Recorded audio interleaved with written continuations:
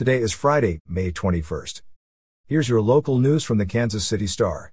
There will be a chance of showers and thunderstorms today in the Kansas City area. The day will be cloudy and the temperature will reach into the low 80s. Here's today's top story. Jackson County Prosecutor Gene Peters Baker on Thursday announced criminal charges against a Kansas City man following the shooting death of a beloved personal trainer gunned down in Kansas City's 18th and Vine district last month. Jared Anderson, 29, faces charges of first-degree murder and armed criminal action in the killing of 34-year-old Gary Taylor, the prosecutor's office announced in a news release Thursday afternoon. Taylor, a father of three, was killed on April 25. He was among 4 people shot during a bout of gunfire in an area that is a historic mainstay of Kansas City. Taylor's killing gripped Kansas City in the immediate aftermath of his death. Mayor Quinton, who lives in the neighborhood, toured the area the morning after Taylor and the others were shot, stopping by the blood-stained street after a morning jog. The mayor has pointed to Taylor's killing as yet another example showing the city's efforts to stem violent crime have been largely unsuccessful. Taylor was remembered by loved ones as a gentle giant who sought to encourage those around him to become greater. Taylor's killing marked the 48th homicide in Kansas City so far this year. Kansas City ended last year with 182 homicides, the most in the city's history in a single year, according to data maintained by the Star. In KCPD News, Mayor Quinton, in charge of a city that has no local control over its police department, is pursuing a strategy to upend how the Kansas City Police Department is funded to give City Hall more say on how the department spends its money.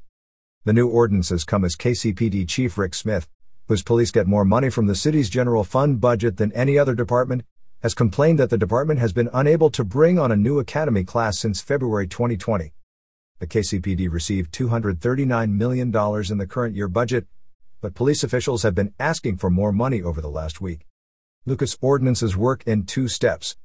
The first ordinance reduces the KCPD budget by $44 million. That would result in KCPD's budget equaling 20% of the city's general fund revenue, which Missouri law requires as the minimum Kansas City can devote to policing.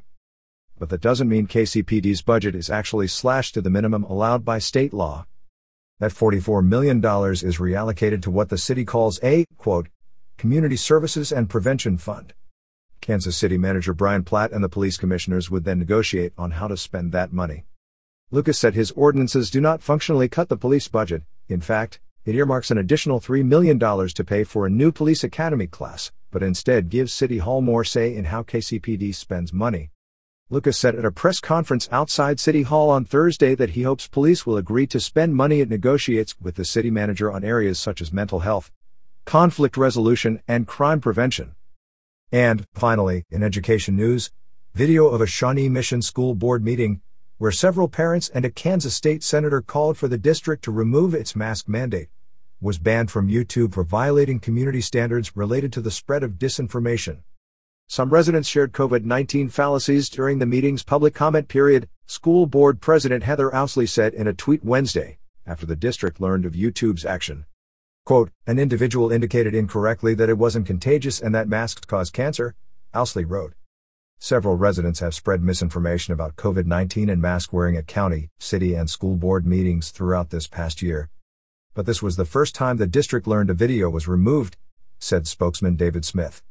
You're listening to stories from the Kansas City Star. Find us at kansascity.com to read more about these stories and others.